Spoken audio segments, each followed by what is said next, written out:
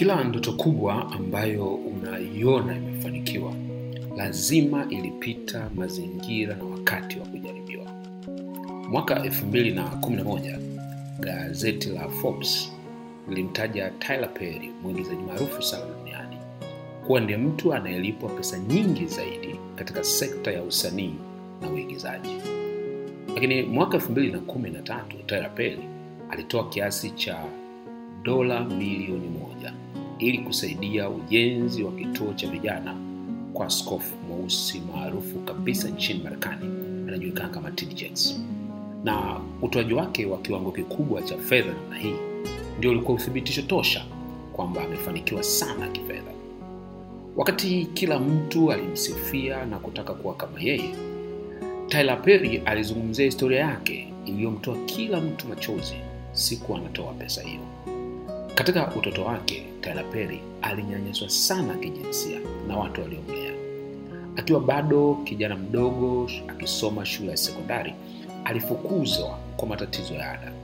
Na hii ilimpelekea apoteze mwelekeo wa maisha yake kabisa. Katika historia ya maisha yake, Perry ameshawahi kujaribu kujiua mara 2. Na mara ya mwisho alifanya hivyo alipokuwa na umri wa miaka 22.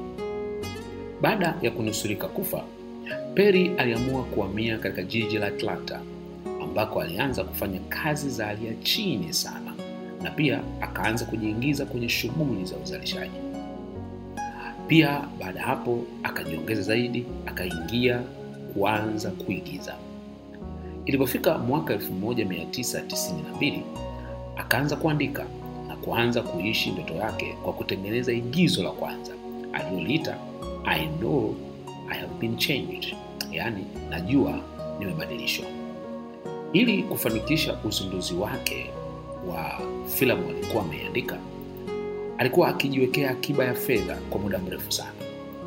Lakini cha ajabu, baada ya maandalizi ya muda mrefu na kualika watu wengi na kutangaza tukio lake, siku ya tukio la uzinduzi walikuja watu 30 tu.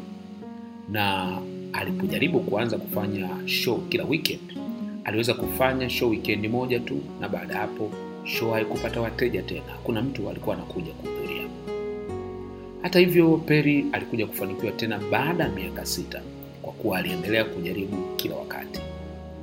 Maisha ya Perry yanatuambia kuwa kila mmoja wetu anaweza kuwa nayo historia mbaya na ya kukatisha tamaa katika maisha yake. Historia ambayo tukitafakari sio tu inatukatisha tamaa, bali pia inatufanya tuone uhalali wa kushindwa kwetu na kutokuchukua hatua katika maisha yetu. Hata hivyo, pamoja na kunyanyaswa kijinsia na kushindwa kuendelea na shule aliyokuwa anasoma, Perry hakukubali kukata tamaa kuishi ndoto yake.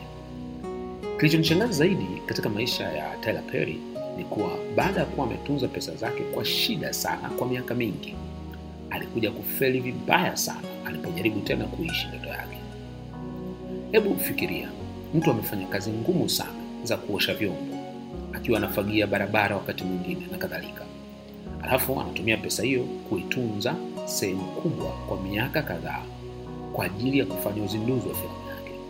Alafu siku anayowekeza pesa yake ili aone ndoto yake ikitimia baada ya miaka mingi, anajikuta amefeli vibaya sana. Na pia amepoteza kila pesa aliyokuwa amesave. Hapa kuna funzo kubwa sana katika maisha, ya kwamba tunaweza kuwa na fursa ambayo tumejiandaa nayo na tukaona uhakika sana kwamba kwa wakati huo tukifanya tutafanikiwa bila shaka, lakini mambo yasiende tulivyofikiri. Hivi haujawahi kuapply kazi na ukafanya interview ukawa na uhakika 100% kwamba utaipata? Au haujawahi kuahidiwa pesa na mtu unayemwamini sana, lakini ikatokea hajakupatia ile pesa na wewe ulijiandaa kuipokea ili ufanye kitu fulani? Au haijawahi kutokea umefuatilia dili fulani la pesa ambalo linakukosesha usingizi usiku na mchana, kwani unajua umeshaanza kupanga hadi na matumizi hata kabla pesa hujaipata, alafu mwisho wa siku dili linakuja kuyeyuka na unakosa pesa yote? Fikiria, yani mtu ambaye leo anapata mabilioni kwa kuigiza, kuna siku aliandaa show wakaja watu 30 tu. Hii ndio kama vile unaamini unaweza kucheza mpira, ukienda kwenye majaribio unaambiwa umeshindwa. Unaamini wewe ni mwimbaji mzuri, lakini ukitoa album hata kopi 100 hauuzi. Unaamini wewe una ndoto za biashara, lakini ulipojaribu ulifeli ukapoteza hadi mtaji wako. Pengine unaamini una ndoto ya kilimo, lakini kilimo cha kwanza tu ulipata hasara kubwa sana. Kumbuka, ndoto ulionayo lazima itajaribiwa. Katika mazingira kama aliyojaribiwa Tyler Perry, wako watu wengi waliojaribiwa. Na wewe ukijaribiwa, mkumbuke mtu kama Tyler Perry, ambaye baada ya kupoteza kila alichonacho na kuanza kuishi maisha yasiyo na mwelekeo tena, hakuiacha ndoto yake ife. Aliendelea kuifuatilia na leo hii amefanikiwa sana. Katika kuianza kuishi ndoto yako, kuna wakati utalazimishwa na mazingira kurudi nyuma kidogo, kujipanga upya. Kuna wakati utalazimishwa kupanga mikakati mipya baada ile ya zamani kufeli kabisa. Kitu kikubwa unachotakiwa kukumbuka ni kwamba usikubali kabisa kukata tamaa. Ufuatilia ndoto yako bila kujali ni mara ngapi ndoto hiyo imefeli katika maisha yako. Ghafla nimemkumbuka rafiki yangu ambaye miaka michache iliyopita aliamua kuchukua mkopo milioni 60, akiamini wakati wake wa kufanikiwa katika biashara umefika. Na dalili zote zilionyesha hivyo. Kufumba na kufumbua, alitapeliwa pesa yote na akaanza maisha mapya kwa kuomba kuhifadhiwa katika nyumba ambayo hata madirisha hayajawekwa. Nyumba ilikuwa nje kabisa ya jiji la Dar es Salaam, na ofisi aliyokuwa anafanyia kazi ilikuwa mbali kabisa eneo la posta alikokuwa analazimika kusafiri umbali mrefu takriban saa 2 au saa 1:30 kila siku kwenda na kisha kurudi. Leo ninavyozungumza amefanikiwa sana, anasafiri kwenda nje ya nchi kikazi mara kwa mara.